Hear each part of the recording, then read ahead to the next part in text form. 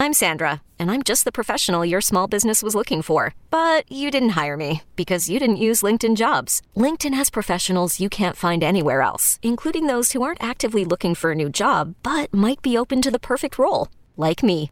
In a given month, over 70% of LinkedIn users don't visit other leading job sites. So if you're not looking on LinkedIn, you'll miss out on great candidates like Sandra.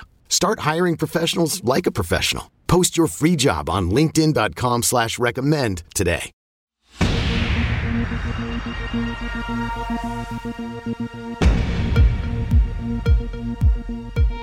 Hey everybody, it's David Plouffe. Welcome to Campaign HQ. Well, we're in mid-July.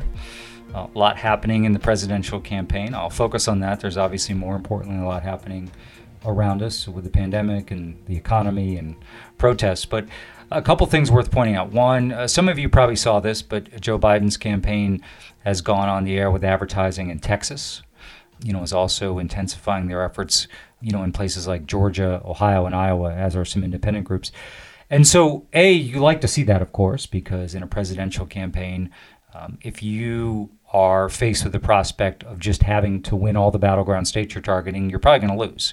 You have to pull an inside straight, almost a black swan event. So, Joe Biden's increasingly getting in the position where he's going to have, we thought maybe it would only be 5 or 6, but he may have 10 or 12 states that conceivably could tip into his column. Very important point, which I've mentioned before, but I really underline here is, if Joe Biden wins Texas, it's almost certainly going to be after he's already won, Pennsylvania, Arizona, Florida. So it's not a tipping point state. It's something that we'd love to see Texas turn blue for a lot of reasons, but, that's his 350th electoral vote. So the good news is for all of you who live in states like Texas and Georgia and Ohio is you've got great, important local races, but, you have a presidential campaign now that thinks that a win could be in reach. And so you can be centrally involved. You don't have to say, well, I'm only going to call into Pennsylvania. You can work your own state if you're most passionate about the presidential campaign. But, the Biden campaign, I'm sure, will do a good job. They have to of making sure that they're not spending resources or mind share that, in some of these outlying states without doing everything possible and then some to make sure you're winning the core battleground states. But that's really great to see. And, that's a fundamental change from where we were 60 or 90 days ago. And I think it is very important because, when I used to oversee presidential campaigns, you want 7, 8, 9 different ways to win, combinations of states. And right now, Biden's got a lot more of that than Trump, who has to pull an inside straight. Secondly, I think the big story of the campaign, and I'm going to talk to our guest today about that, is just Trump's continued inability to land on a message, both on his behalf, kind of his argument to be rehired, and against Biden. We had a great conversation with Jon Favreau about that last week. But that really, I think, was made even more clear in his performance in the Rose Garden this week. An abomination. We've never had Republican president, Democratic president, somebody use that hallowed ground to basically, perform a campaign rally. We may say, what does that matter? It does matter. I mean, these norms, these institutions matter. There should be some separation between your job as president and your job as candidate for re-election. But that was less important to me. I hope we don't see that again, for many, many years, if ever again. But, Trump is just all over the place. I mean, he's clearly slipped a little bit in terms of his ability to be cogent, to be consistent. But, he just hasn't landed on an argument for himself or against Biden. And that's important because the weeks are passing by here. This election, will be here, in 14, 15 weeks. Every week that passes without Trump really landing on, here's my sentence on my behalf and here's my sentence against my opponent in a way that is consistent and repeatable and persuasive to the voters that he needs to convert and to energize, that's a week that's lost. And I think Biden has had a couple really good weeks here where he's beginning to fill in for people what he would do as president. That's not just his resume and he's kind of the safe alternative to Trump.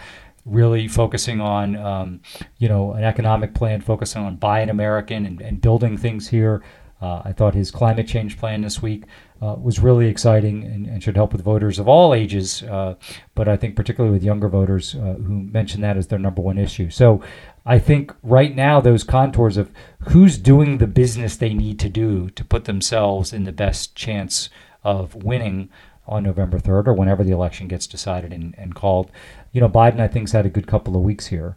And, as we talked about Jon Favreau last week, the conventions really are the best opportunity to frame the argument for your candidacy, what you're going to do over the next 4 years, why your opponent should not be given the opportunity to be president. But the work leading into that's important as well. And so that's what I'm going to be spending a lot of time and attention focus on is Trump beginning to make some progress there. And if he's not, he's frittering away time. So our guest this week is John Heilemann. I'm sure all of you read John Heilemann, see him on MSNBC, see him on Showtime, where he's one of the hosts and stars of the circus. And I really want to talk to John about this race, what's different about 2020, what's the same. He's covered many presidential campaigns, what he thinks are really going to be the big moments coming up, some of the questions about a message, why Trump is having difficulty landing on both a positive and negative message, some of the challenges that Joe Biden has coming up in terms of his VP selection announcement and the debate. So I think you'll enjoy this conversation with John Heilemann, who's just a really excellent student and conveyor of all things presidential politics. John Heilemann, welcome to Campaign HQ. Hey, David Plouffe, I am thrilled to be here. I've been waiting for this invitation for, it seems like eons, but it's probably really only months. Well, you're here when it really matters because we're getting close to voting time. So a lot I want to talk about. I want to start with this. I actually had Robbie Mook on the podcast a couple weeks ago, and he talked about what he thought was different 2020 to 2016. Some of that was polling, some of that was the electorate. You obviously covered 16 enormously closely, as you have many presidentials. You're covering this one closely. I'd like to start there. What do you think are the lessons from 16 we should carry forward, and what's different about this? Well, I think starting with what's different. So much is different. And I listened to the podcast with Robbie, and I thought that a lot of the points he made were wrong. I probably end up repeating some of them. But, having done the 2008 race and the 2012 race, that the first thing, and it's so obvious that kind of shouldn't have to be said, but the difference between a race with two challengers, neither of whom is an incumbent, and the race where you have an incumbent president is just, they're like night and day. And, the whole political dynamic is different. And especially in this case, right, where you have an incumbent who is as polarizing as Trump is and has a record that is met with, I would say, historically little approval relative to most incumbents that we've dealt with in the past, and one who has run his presidency in a way that is so different than any other president in our lifetime. I hesitate to say in history, but you think about the two presidents I've covered who got elected without winning the popular vote, Bill Clinton and George W. Bush, who both arrived in office fully cognizant of the fact that the only way they could ever get reelected, like from day one, was to expand their support. It was like the first thing they thought about was, Clinton with 43% of the vote, Bush with a little under 50, they got in the job one was, I got to get some people who didn't vote for me last time to support me now. And you think about Bush in particular as the most dramatic example, because you will recall, after all the drama of the Supreme Court and the recount, Bush comes into office, and what's the first thing he does? He says, I'm going to go do No Child Left Behind. I'm going to do a big education bill. I'm going to team up with Ted Kennedy, and I'm going to try to pass something that has big bipartisan majority behind it, get 75 votes in the United States Senate so that I can start to build towards widening my base, widening my support level, get a bunch of new voters who can be for me, with an eye towards 2004. Trump has, and Clinton did similar things, right? Think about Clinton in 93, instituting an economic plan that was based on deficit reduction. That was a very conservative, by the standards of a guy who had run in 1992 on massive investments in public infrastructure and human capital. He comes into office and immediately starts focusing on the bond market, right? So, what's Trump done? Trump came in, and again, for better or worse, and I think we both would agree for worse, but has been governing from day one as if he could win again re-election without adding a single vote to his column, right? Well, let me stop you there, John, because I think you make a great point. So you obviously do a lot of reporting in Trump world. was that based on their view? Was there a strategy, meaning we think we can just through registration and turnout win again? Did his team believe that you needed to reach out to the center and Trump didn't do it? Like, why has that then been their approach? I think the other way around. I mean, I think, well, there are a couple things. First, I think everything in Trump world is driven first and foremost by Trump. So the team, I think, more adapts to what Trump's inclinations are. And his inclination has been to be, he's a divisive figure. And he has, throughout his life before he became president, he was someone who was a divisive figure and someone who was not kind of a, let's all get along and kumbaya and let's bring everyone together. His thing has always been to try to kind of figure out who's with me, who's against me, accept that, don't try to change a lot of minds, and then find the people who are loyal to him and ride that horse. So that's been his inclination. The other thing that happened, which I think doesn't get enough attention, is that the first big policy choice they made when they came in, at a moment when there were still some people who thought, well, Trump had run on infrastructure, right? He had run on healthcare.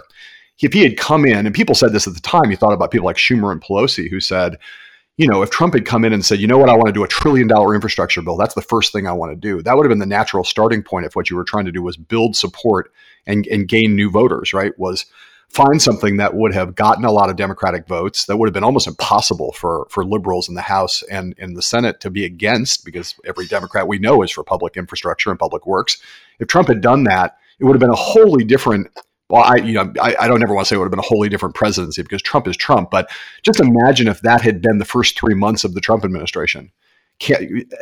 A big giant push for a thing that was intended to get and would have gotten, I think, broad bipartisan support in the House and Senate. Instead of doing that, the first thing that Trump did was a very unusual thing from Trump's point of view, which was he capitulated to Republican leadership. A guy who had kind of campaigned as not being a traditional Republican looked around and thought, okay, I want to score a win. What matters most? And I think he had learned the lesson that, which is that in October of 2016, how did Trump win? He won because Republicans came home. Right. And somebody, I think his political advisor said, we have to consolidate the Republican Party here. And he looked up to the House and Senate and heard from Paul Ryan and Mitch McConnell, that repeal and replace, even though they had nothing to replace Obamacare with, that was the ultimate conservative goal, tear down the Affordable Care Act. And so he embarked on this insane strategy, which was doomed not just to fail, which it did, but also was doomed to make it easier in some ways for Democrats to do what they wanted to do instinctively, which was be against everything Trump did going forward. So I think that's an incredibly fateful choice that got made. And I think that choice locked in a whole bunch of stuff that in combination with Trump's instincts and how he is temperamentally as a politician, set them on the course of polarization and division throughout. I mean, obviously, he could have changed course at some point along the way, but that's not Trump's way. So right. I do think that's a fateful choice, and I think it's one that reinforced the dynamic that pushed them down the path that they've been pushed down.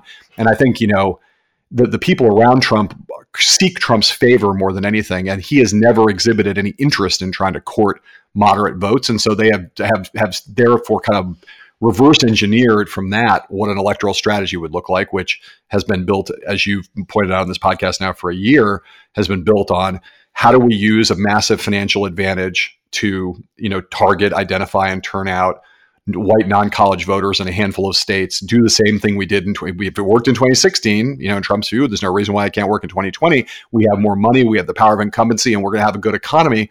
Let's go to Wisconsin, Pennsylvania, and Michigan primarily, but some other states maybe, at least in their original conception, places like Minnesota, and find a bunch of white non-college voters, the millions of them that we know exist, who would be inclined to vote for Trump but didn't vote in 2016. And if we can get those guys, that's where we'll get our new votes from. Right. I know you make a great point. I mean, obviously we still have the pandemic and Trump's Trump, but since he is such like you're either with me 100% or you're against me. Like if there had been something that was bipartisan in the beginning that was centered on what voters cared about, it might have been a different presidency. Now, I'm curious, John, so no one would accuse Trump in 2016 of being, the idealized version of a consistent messenger. But, he was more consistent both about his own message and about Hillary. Now, some of that was crooked Hillary. Some of that was she's been around forever. Why do you think Trump's having trouble right now, both being consistent about his case for re-election and he's really struggling with nailing down his argument against Biden? Again, is that mostly Trump? Is that his team? It's a combination. What have you learned in your reporting? Well, I think there are two things, right? One is to just as a prefatory comment to your first thing, you're right. He was not a consistent messenger at all in 2016. He was only consistent and a consistent messenger on the negative side. He was around Hillary Clinton, and obviously they were very focused and very disciplined about. They knew what the research said about Clinton, and they knew where her soft spots were. And people mock the crooked Hillary thing, but they took advantage of decades of right-wing characterizations of Hillary Clinton and the Clintons as untrustworthy. And I will say, it won't be popular with some of the listeners of this podcast, some things that you guys did in 2008 when you campaigned against her in the primary, though not as viciously as he did, but you guys knew what her soft spots were. And some of those things were fair and some of those things were unfair, but they were a public profile that had been, accreted over many, many years. And that left her vulnerable in certain ways. And they were very disciplined about driving that message. And that was not a thing that did not, that was a thing that arose from research. And again, there's research the Democrats had as much as Republicans had. And Trump was just obviously much more no holds barred about driving it. The place where he was only disciplined on the affirmative side was at the key moment, right? And people again forget this, but after Access Hollywood, when we thought that was the October surprise, before we knew that Comey was going to drop the later October surprise,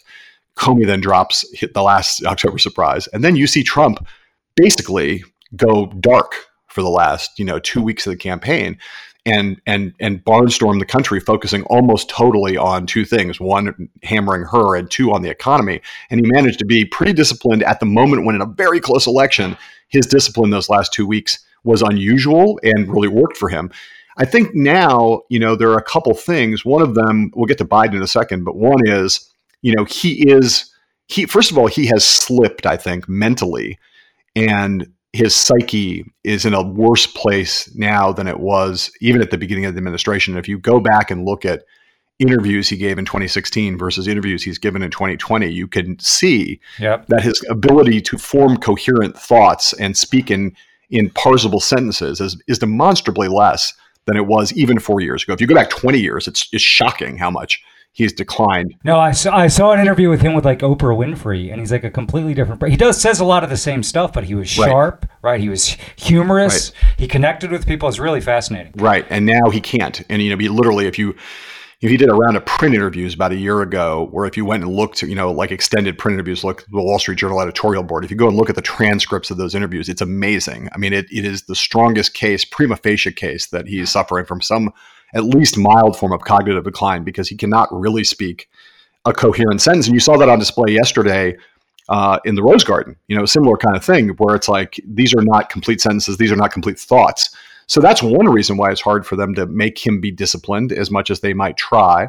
The other is that he's animated by his grievances and resentments more, and they're even closer to the surface than they were back in 2016. And obviously he's in a much worse position, and he is, I think, panicked over the loss of the one thing that he thought for sure he had in his back pocket, which was an economy that he could claim foolishly, ridiculously, not without a merit, but he could claim it was a good economy, but not the greatest economy in the history of the world. There have been many greater economies than the economy we had in 2019. But that's what he thought he had. And I think having that stripped away from him has freaked him out. And you add those two qualities that have made him less able to drive a consistent message or stay disciplined in any way, the kind of fear of what's going on, with the Biden factor, which I have nothing novel to say about this, except, there is a reason why they, risked impeachment and why they tried to get a foreign government to take Joe Biden out, because although many of us, in the press, and many Democrats I know, looked at Biden and said, he's not, he's not the candidate he once was. He might not be the best standard bearer. People had lots of criticisms of Joe Biden as a performer. The Trump people early on looked at that electoral strategy they had, which involved the upper Midwest battleground states, and said, Joe Biden as a biography, as a person of cultural relatability, he is someone who is going to resonate in states that we need to win, with a lot of voters we need to win over. And on top of that, putting a negative frame around this guy is going to be hard. Donald Trump did not want another septuagenarian white guy to run against. He wants to run against the other, someone he can credibly characterize as the other. And Joe Biden is anything but the other to Donald Trump. He's another, 70-something white guy who's basically culturally pretty conservative, and who even Donald Trump, with all of his disregard for the truth, even Donald Trump can't bring himself to say that Joe Biden is a member of the radical left. He can't. He pops out of his mouth all the time. He says, well, he's not really a member of the radical left, but he's a tool of the radical left. And you're like, okay, buddy, you're obviously stymied by this guy. And again, all the tells were there. They knew they were going to have a problem with Biden, which is why they tried to take him out early. And now they're stuck with the candidate who they least wanted to face for these reasons. Yeah, I'm glad you said that because, listen, Trump will clearly say anything about anyone. He'll lie. It does seem like he doesn't believe the stuff he's saying about Biden. Whether maybe the Sleepy Joe stuff a little bit, but his kind of heart's not in it. And one of Trump's strengths as a political performer is, he's not really a happy warrior, but he enjoys the theater. And you get a sense right now he's not really enjoying this moment. Totally. And the Tulsa rally has been parsed to death, of course. But, the main thing that I saw when I watched him up there was, and I made the kind of Fat Elvis kind of comment about it in social media and on television. But it was not that the crowd was obviously, the thing was a clusterfuck on a bunch of levels, and the campaign messed up and made all of the mechanical mistakes of building up expectations and then not being able to build a crowd and all of that, misreading what the public sentiment would be about going into a closed room with no masks. But the main thing that was striking was just how bad the performance was and how sort of lazy and half-hearted and dissolute and sort of sloppy the whole thing was. And, Trump is, again, not a master of discipline or of a tight scripted performance, but his heart didn't seem in it to me then.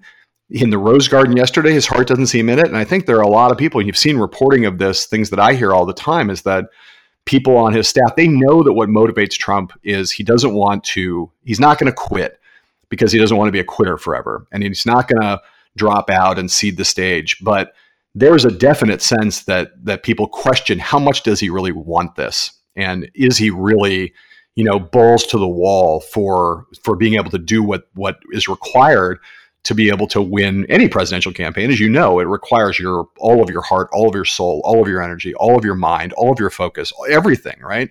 And a lot of people around him on a regular basis say, I don't know, he doesn't seem like the same guy, and he doesn't seem to have the fire in the belly, to use the cliche, that he had the last time around. Yeah, no, it's so interesting. Really. So I'm curious, John, you mentioned the Rose Garden abomination yesterday. We're talking on Wednesday. This was Tuesday. So Trump's performance, I'm curious, you've been in the Rose Garden many times. So if you're talking about the Rose Garden, the Brady briefing room, the East Room, so Trump just basically giving a campaign screed. We've never seen that before in American history. So I'm curious, when you think about if Joe Biden wins, if a Democrat replaces him or a Republican, are these norms now shattered forever, or is this really going to be unique to Trump? I think that, I think I wouldn't want to paint with too broad a brush, and I don't feel comfortable predicting a lot of things. I do think that some of these norms will snap back, and this is one of them, right? Especially if Joe Biden is the winner of this election, because Biden reveres these traditions and reveres these norms. And some part of what's going to animate his victory if he wins is going to be read by the people around him to be a desire for kind of a restoration. And by restoration, I mean not of democratic rule, but a restoration of old values, old norms, traditions, customs, and part of what, and some of the dignity of the office. And I think that what Biden will take that as a mandate to kind of say, hey, this was abnormal. We don't want this to now become the new normal. So I'm going to crusade for the old normal. And, you're right about I don't mean to sound too sappy or sentimental, but those places are, you worked in the White House, those places are sacrosanct. You would never think. Right. Yeah. Right. The reality is, again, as you know, it's naive to say that an incumbent president doesn't use the powers of the office and the powers of incumbency to advance their political interests, especially in an election year. I would say, David Plouffe, of all people who ever worked in the White House, you understood the nexus of those things as well as anybody. I have no idea what you're talking about. Yeah. But, normally it's, how do I advance a policy agenda because I have this power that will benefit the American people, or targeted parts of the American electorate that will be synchronous, will be consonant with my political interests. And so that's you like having that big plane to fly around on, and you like, a lot of things about how easy it is to get around the country.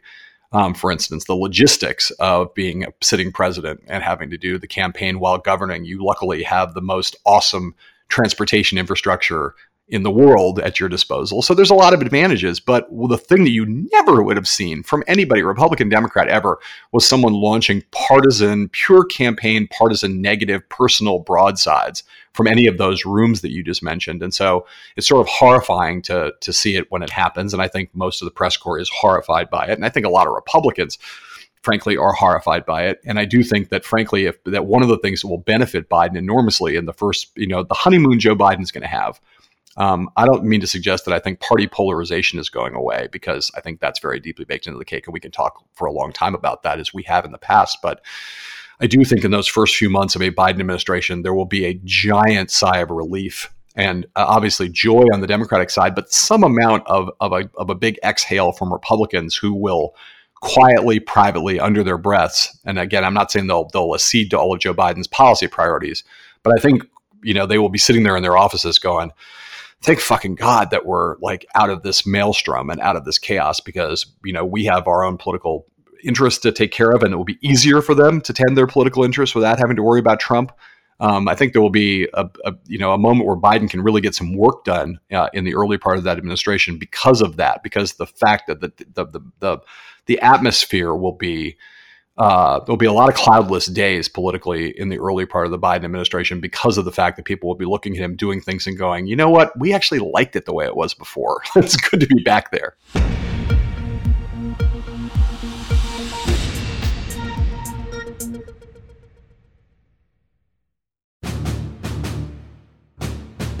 So I want to talk about the next, 3.5 months from a reporter's perspective. But, we were just talking about the White House. What's interesting to me is, you look at Clinton's, reelection, George W. Bush's, ours in 12, even Ronald Reagan's. We made a lot of mistakes, but, I think there was a pretty good operating model between the White House and the campaign. And maybe the reporting is overblown, but it seems like right now it's kind of a cluster, between the White House and the campaign and outside voices. What are you hearing in your reporting about what's really going on? And again, this is far less important than the economy, the pandemic, Trump's performance, Biden's performance. But in a close race, the efficiency of your campaign can make a difference. Right. Chaos, is what I'm hearing, and cluster times 5, right? And all of it's exacerbated by the pandemic because, it is a reality that it's hard to, when you can't get everybody in a room. You think about the Biden campaign is going through this too, right? Where everything's done remotely and you can't pull the senior team together. It's easier to do it in the White House than it is for the Biden campaign to do it. But there's still the challenges of trying to operate in this environment where you're trying to be safe and you're trying to be distanced. And even though Trump doesn't publicly abide by that stuff, doesn't wear a mask, et cetera, it's still the case that he's very, very afraid of getting sick. And so he's keeping his distance from people internally. And, there's a lot of things about, especially for a guy who ran in 2016 for most of the campaign as kind of a pirate ship, right? Never really had anything like the Obama organization of 2008 or the Obama as a challenger. He didn't have like this giant campaign team and never really, and in his business life, never really operated that way either. So there's a lot of friction. Obviously, we read all the stories. We know that Trump hates advisors who get too much attention. We know that Trump hates anybody who is seen to be profiting financially from him. So, that puts a big red X on the back of Brad Parscale, and I hear stories about that all the time. Trump does not, I think, fully believe in Jared's political instincts, and so there's really no one, in the way that a successful reelection effort relies to some extent, and your boss and you guys modeled this as well as anybody, which was a candidate / president who has a very tight circle, who doesn't have, a lot of consultants in their ear, doesn't even want to really meet all of his pollsters. All he really wants is a handful of people he really trusts and confides in and takes the advice of, right? That's the model that has worked. That's the model that worked for Bush. It's the model. Clinton's a little bit sloppier. It doesn't really play by that rule, but that's the model that has generally worked. And Trump doesn't really have that. He doesn't have a small, tight coterie of political advisors who he really trusts and really believes in. And that was always a problem. It was a problem in 2016. and he overcame it, and it's a problem now, especially given some of the dynamics I just talked about. So I think it is a cluster over there, and I think obviously those are secondary problems, but they are considerable problems because you now have a giant campaign operation, and I think you should actually opine on this. I think the notion of a tight inner circle at the very top of the pyramid is all the more important the bigger and more fearsome and awesome your campaign machine is. Because without a really strong command and control operation at the top that has the ear of the candidate and has the trust of the candidate, that campaign can easily spin wildly out of control and can also really easily operate without much coordination and without the kind of focus that it needs to. And the bigger and more well-financed it is, the bigger a problem it is if the leadership isn't strong coming from the top. Yeah, no, it's what's so puzzling about this is that, Trump, if I recall, he announced his reelection the day of his inauguration. Like no one's ever done Correct. that. It's been the entire animating principle of his first term. They've put together unprecedented money, organization. Yet at this point, this close to the election, it seems like Biden. Now, Biden obviously is a veteran on the scene, but they came out of a primary underfunded, broke, understaffed. And it seems like they just have a better sense right now strategically of what they're doing day to day. And that is a puzzle to me because no matter what's happening in terms of the economy or pandemic, all you can do in politics is control the things you can control. And it doesn't seem like Trump world's doing that very well right now. Right, totally. And I'd say, when all this is over, just to shift the focus up to Biden a little bit, and again, I'm interested to hear what you have to say about this, but I think it's definitely not been covered or noted to the degree that I find it's kind of astonishing. You think about what happened with those guys, right? He didn't run a traditional frontrunner campaign. He was, in the sense that he was underfunded, didn't have a big staff, et cetera. Like, in 2008, by the time you guys finished the primary, right, you probably had 600-700 people working for you by May of 2008. Yeah. More? Yep. More? Yeah, probably more by that point. Yeah, because we were starting to hire up. Yeah. And you probably raised, by that time, by May, you'd raised $250, $300 million? 250, 300, something like that. Right. Yeah. So the Biden campaign has, by the time you got to March, when they had that astonishing week that turned everything around for them, or 10 days, and basically won the primary, they had maybe a couple hundred people on staff and had raised almost no money in the course of a year, right? So all of that happens. They then have the most astonishing 7 to 10 day run, maybe in the history of Democratic politics, where he goes from dead to the de facto nominee. And the pandemic then hits. They close down the headquarters, and none of them expect to ever go back there again. So they've run from the moment that they had any good fortune, they've had to build a general election campaign on the basis of the skeleton campaign they previously had. It's always hard to transition from a primary campaign to a general election campaign. You guys go from 600 employees to 2,000 or whatever, but they've gone from like nothing to trying to build up a general election campaign, and they've had to do the entire thing over Zoom. And I look at Jen O'Malley Dillon and I say, however this turns out, that is like one of the most it has to be one of the most mind-fucking challenges that any presidential campaign manager has ever faced. And so far, she seems to be doing a pretty great job. Yeah, no, she's showing great entrepreneurial skill in addition to, political chops. No, I agree with that. It's no matter what happens. And listen, it could be that the campaign didn't need to do anything well and Biden would win. But it seems like they're maximizing this advantage really, really well. So I'm curious, John, you've not just covered a lot of presidential campaigns, you've written books about them. So as you think about, okay, we're now, mid-July, people are going to start voting in like 2.5 months. We have election day within 4 months. We have debates and we've got conventions, very different in a pandemic. I'm just curious as you think about what's really going to matter in this campaign. Particularly with Trump, it's hard to sort out the signal through the noise. So like as you're budgeting your time and really thinking through, what do you think are still going to be potentially the decisive moments in this campaign? Maybe they're the same as they were in 16 and 12 and 8, and if so, that's okay. But I'm just curious how you're thinking about that. Well, the first thing is just to say a thing that a minute ago when you were talking about your reelect, the Bush reelect, and the Clinton reelect. Just to note it because I think it's worth noting. All three of those reelects, which I covered, the race was basically decided in the spring of we didn't know it at the time, but the race was really the fundamental dynamics of the race were established, and I would say more or less decided. You guys still had to execute. There were still big moments, et cetera, et cetera. But the reality is that Bill Clinton won in 1996 by framing Bob Dole as a puppet of Newt Gingrich's, basically. And by the time you got, obviously that was a runaway race, but the damage was done to Dole in the spring of 1996. The damage was done to Kerry by Bush, voted for it before he voted against it. Swift boat, all that stuff happened in the spring of 2004. And obviously you guys decimated Mitt Romney in the spring of 2000 and through 2012 by running, an incredibly effective set of negative ads and other digital work in the battleground states that ultimately painted Romney as, some combination of, Thurston Howell III and Scrooge McDuck, whatever you guys want to call it. But you guys sort of did your work on him, and then it was just kind of executing. And there were big moments. Conventions are always big moments. Debates are big moments. You guys had your scare in Denver.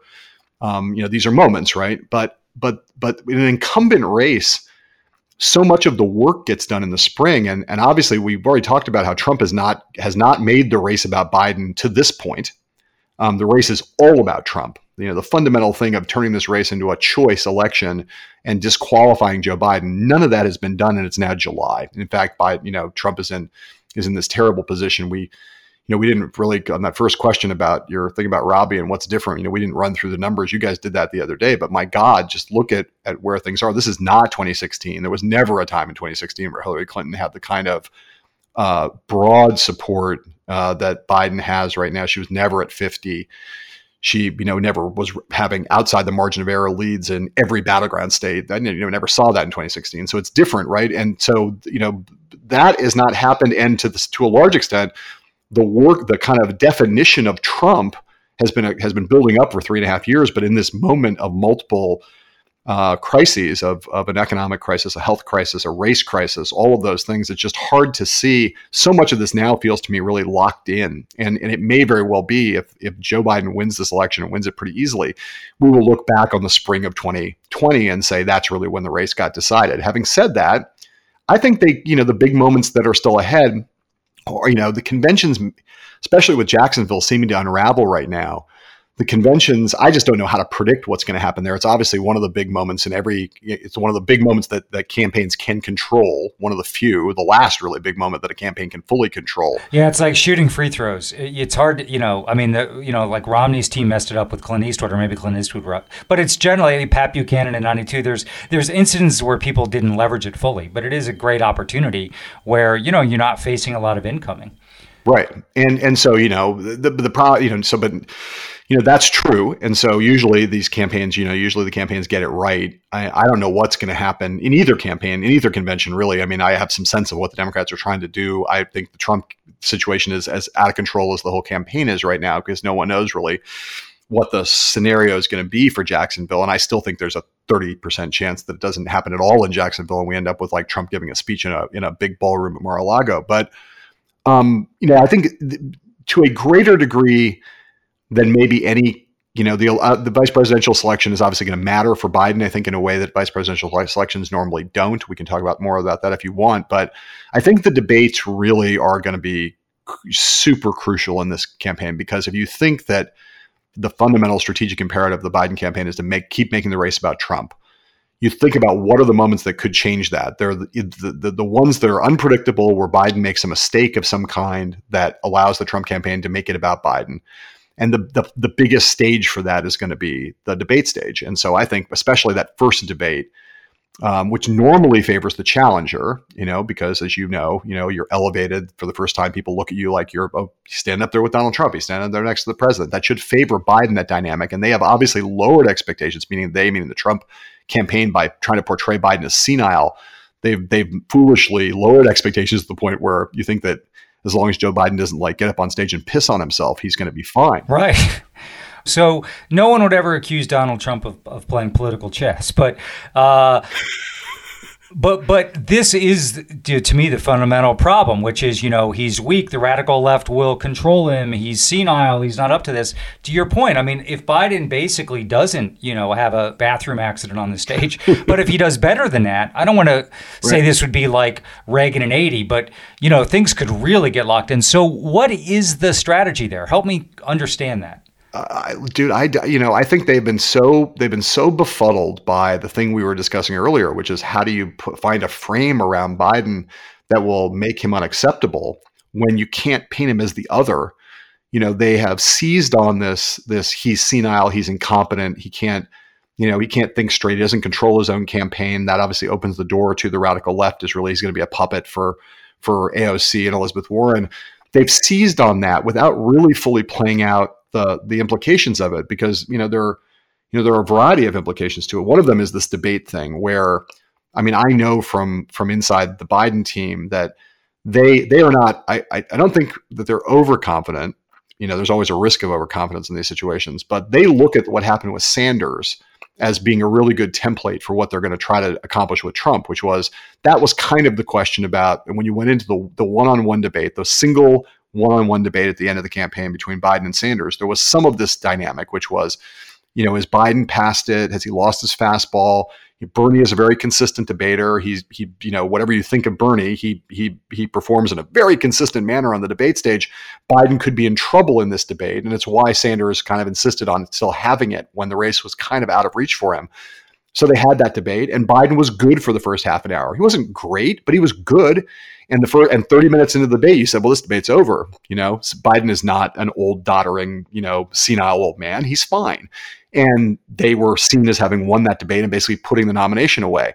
That's sort of what they're counting on the Biden side now, is that Trump continues to lower expectations and that Biden gets out there and he has a totally solid first 30 minutes. And to your point, again, maybe not Reagan, but because people forget there was only one debate in that Reagan Carter year, so that single debate mattered more than anything has ever mattered in a single moment in a presidential campaign. But that they can really get a lot locked in if Biden can just come in there and be solid for 30 minutes against Trump. Now, the other side of that, is that Joe Biden has never seen anything on a debate stage like Donald Trump. And so, you got to still be vigilant and nervous about that, because, Biden was not comfortable in the multi-candidate debates. He was not particularly comfortable being up there with a bunch of women on stage, not particularly comfortable being up there with a bunch of candidates of color on stage. But none of that is the discomfort that you'll have with Donald Trump, stalking around the stage, hovering over Biden. Who knows what'll happen in the town hall style debate. So I think they have to stay. They know that they have to continue to really prepare and spend a lot of time. They have Ron Klain, of course, who's done more debate prep than anybody in the history of Democratic politics. So. But I do think that dynamic could favor them in a pretty dramatic way if it plays out that way. And I don't think the Trump campaign has any. Again, they really have struggled to find a way to go after Biden, so they've gone after him on this front. I'll say another problem with what they've done is in a race where a big part of what is hampering Trump's ability to even be competitive in a lot of these battleground states is the fact that he's bleeding support with seniors, right? Right. Campaigning on the basis that Joe Biden is an old senile man is a double-edged sword.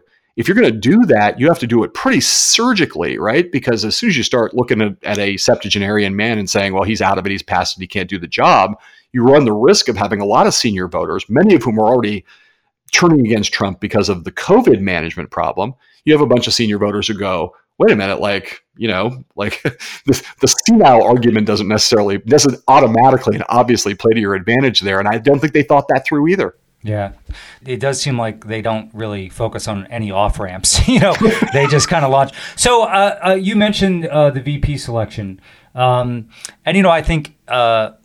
I think this will be 90% a governance choice for Biden, as Obama's selection of him was, as I think most presidents have focused less on the campaign, more on the partner in the White House. But where could this go wrong for Biden?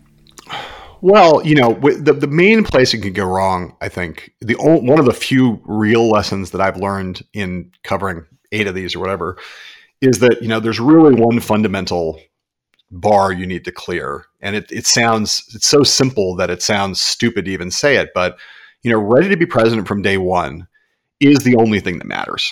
It's really the only thing that matters, because the reality is, as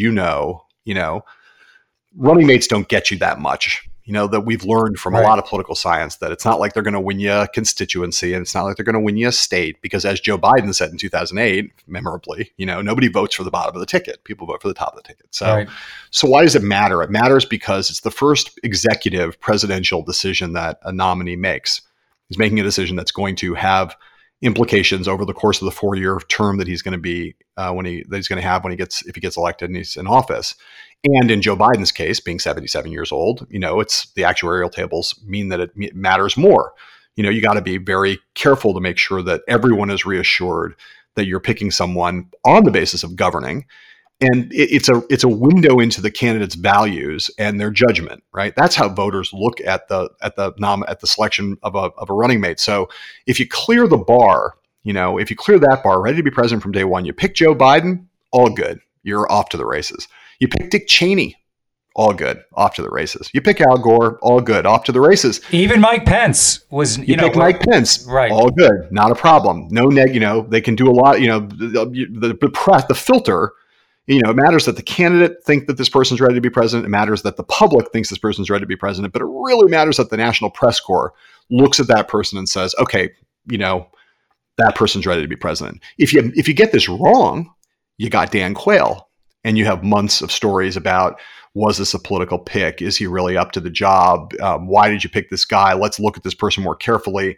How does this person disagree with the president? What does this person not know? What's in his past? And of course, Palin, right, is the even more dramatic example of that, which is you just have a fucking headache for weeks, if not longer, as the press corps feasts on all of the things that you can feast on if you decide to really go in and go hard against a nominee. So if you pass that, and I think Joe Biden, having been through this process before, having been through the Veep stakes, having been selected, having been vice president, I think Joe Biden and the very close circle of people around him who he's actually confiding in, which I would say is like about 4 people, and 2 of them are family, his sister and his wife.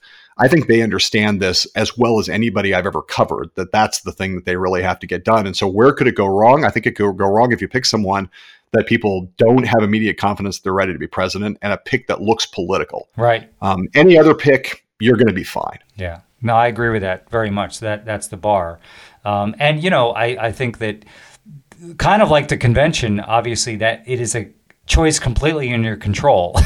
But yes. So you should get it right. So, John, you are one of the stars of this show, The Circus on Showtime, a great show that takes us deep inside campaigns, and you film every week. I think you guys are starting your schedule again relatively soon. Talk to me about that. I mean, traditionally you guys are backstage at events. You're on campaign buses with candidates. You're in close proximity, to the people you're interviewing. How does the circus look in this pandemic era? It's a really good question, and that one that I don't fully have the answer to. I think it looks different. I think we all assume that part of the way we make that show, in addition to all the things you just said, is, we shoot a ton of stuff, and occasionally we'll shoot an interview with someone that doesn't even make the show. David Plouffe. Because we're constantly trying to do a show that's both a narrative and a news summary kind of the week. So we shoot way more stuff than we use. When, it's a 30-minute show, we'll shoot 15 interviews in a given week. And that means that there's 4 camera crews who are on planes almost every day. And we're deciding on a daily basis where the 3 hosts are going, where the crews are going. And we're just rolling constantly, right? We're on the move constantly. It's the ultimate field show. And then there's all that intimacy you talked about, right? So the first thing is, I think, we all assume that we're not going to be overshooting like that because travel is going to be challenging. And so we're going to have to make decisions, I think, on a given week. Here's the show we're making. Here are the scenes we're going to need, and we're going to shoot what we need to shoot and then put the show together and not kind of do the smorgasbord kind of that we normally do. And I think so that's going to be different. The question is how different. I mean, in a fully locked down world, we could make a show that was like an interview show that looked like an Errol Morris documentary, where we had a studio, it was clean, we controlled for COVID, and we brought people in. We sat, had temperature checks and COVID testing, and brought people in, sat down and did interviews with relevant people, and just did a string of interviews. That would not look much like the show as it's been for the last 4.5 years, but it's a show we could make. So I think what we've done in the course of the last 3 months, and our partners at Left Right, the production company we work with to make it, is to sit down and try to do a wide spectrum of scenarios of what the country would look like. What's the state of testing? How much travel can we do? What are the campaigns actually doing? How much are they out in the world, and how much are they not? Or are they virtual? What is the state of play? And design a bunch of different scenarios from something kind of close to what we normally do to something radically different than what we've ever done, and everything in between, and then try to figure out all the health protocols that would attend to any of those given scenarios. And then, there are, you can imagine what's going on in the planning process for this run. We're going to be on the air for 13 weeks at a minimum. And if Trump, decides to not accept the election results on election night, which I think is a high probability if he's lost, we may keep making episodes into November if there's a overtime here. We're hundreds of pages under different scenarios of what the protocols will be and what the different shows could look like and how we'll have to operate and how we'll have to behave. And my attitude towards it has been, I'm really glad you guys are doing all this preparatory work. And I really want to look at it like the first week of August before we go back into production, because not knowing what the world's going to be like, I don't really feel like reading 2,000 pages of stuff. I want to know, have a better sense of which world we're operating in before I start to really focus on what it's going to mean. But I do think, it's a huge challenge, and it's a huge challenge across the news business. It's a huge challenge, obviously, in scripted television. Everyone's dealing with this issue of how do we get, on the air? The one thing I know is that, this is the most consequential election of our lifetimes. Everybody says that every 4 years, and it's never true. This time it probably is true. And so we're going to cover it.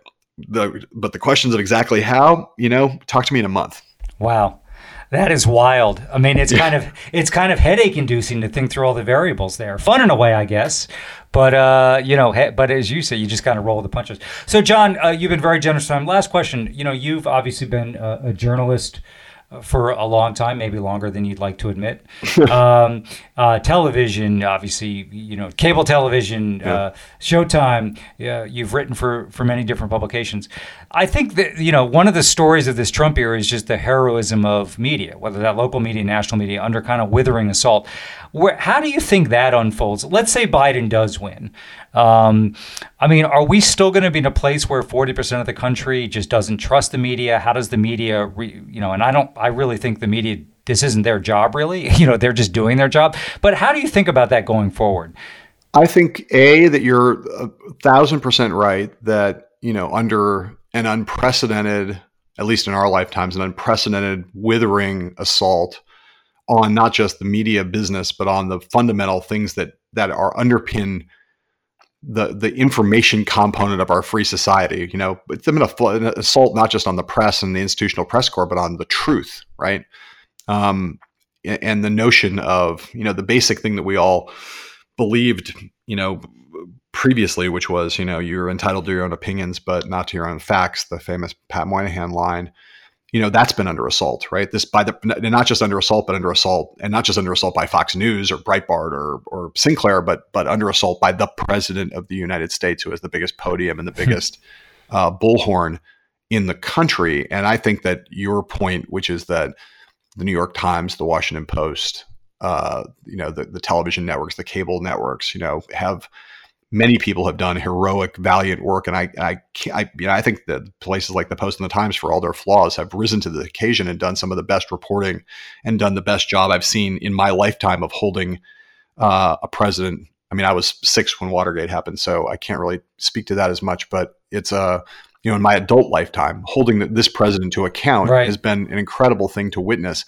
I unfortunately think, and this, I said at one point that I thought that, Biden would have a great honeymoon if he won, but that it wouldn't be the end of political polarization because that's too deeply baked into the cake. And I apply that also to your question about media, which is to say, I think, Trump, in my view, continues to be more a symptom than a cause. There was a sickness in the Republican Party that allowed him to take it over.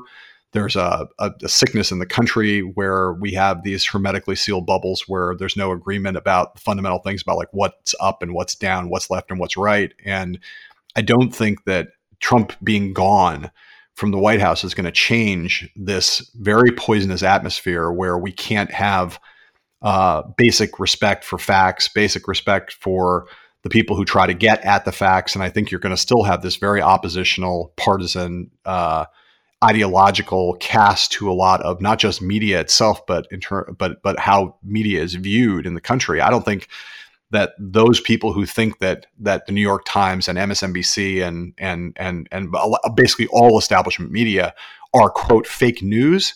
Donald Trump being gone and not having to listen to him say fake news all the time is not going to change the fact that a lot of people think the establishment press is fake news. And that's something that in 30 years of doing this, I've run across, all over the country long before Trump. And I expect that it's going to continue to be a problem going forward.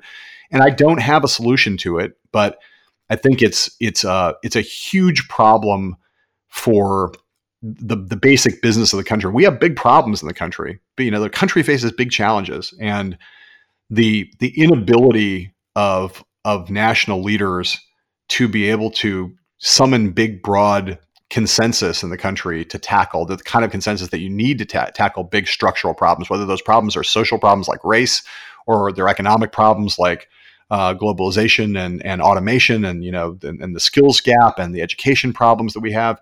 You don't do that with 51% of the country. You do that with 70% of the country, 80% of the country.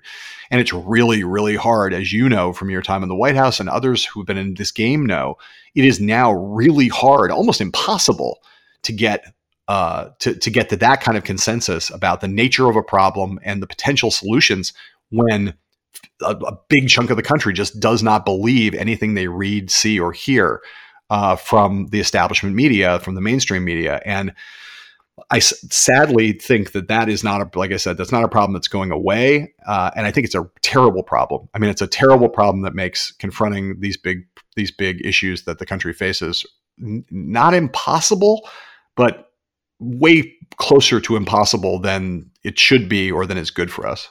Right. No, it's very sobering, but it's important to stare reality in the face, and that's what we're facing. But it is interesting. There are some issues, some gun safety issues, some immigration issues, even some tax issues where you do get north of 70, even 80%. But the problem is the 20 or 25% in opposition is universally in opposition, right? And they tend to vote in primaries. No, it really is a lock we got to figure out how to pick. Well, John, thank you for your time. Good luck thinking through how you're going to cover the closing weeks of this campaign.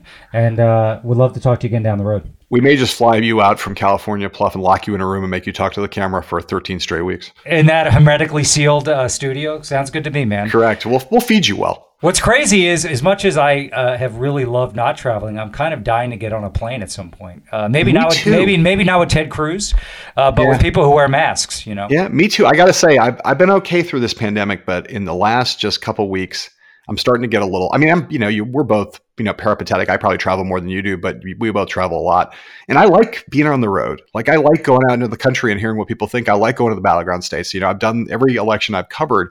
I pride myself. I don't sit I do sit in cable news studios, but I also, the circus means when I'm out on the road, man, I'm in those battleground states. Right. I love getting out there and seeing what's actually going on in those states. I love in the nomination fight. I love being in Iowa. Love being in New Hampshire. Love being in South Carolina.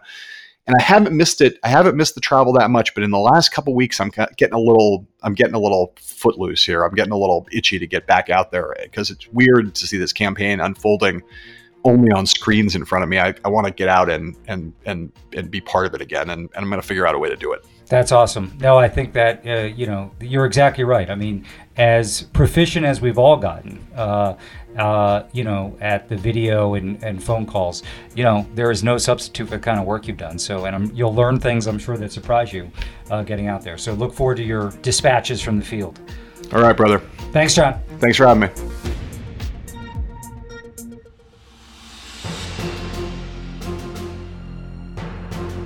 Great conversation with John Hyman, as I expected it to be. A couple things jumped out to me. One, on the VP selection, just really narrowing in on, it's a pretty clear and low bar for Joe Biden to pass. But if he doesn't pass that, if he does something that people view as either risky or maybe that person's not ready to be president on day one, he could do some damage.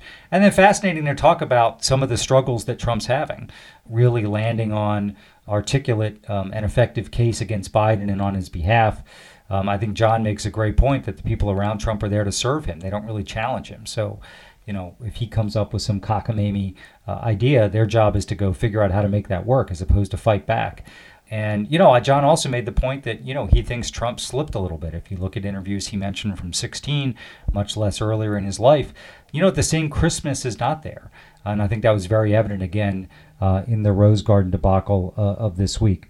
Really interesting to hear John also just talk about, from their narrow interest of putting the circus back on the air, all the challenges that's going to pose. And John mentioned how difficult it's been for the presidential campaigns, but it just really brings in stark relief how, different things are and the complications of, I'm sure we're all eager for the circus to come back on the air and be brought behind the scenes. But just what that show looks like is just another example of all the adjustments that are needed to be made out there. And, John made the point the Biden campaign isn't assuming they'll ever be back under one roof in Philadelphia, which is amazing that we may. Trump's campaign is obviously together, at least some of them. There was that picture with Pence with none of them had masks on. But a lot of things remarkable about this election. But if Joe Biden is able to win the presidency and have done it really over the last 8 months of the campaign with his entire team virtually, that's going to be one for the history books. So thanks for tuning in and look forward to being back with you next week.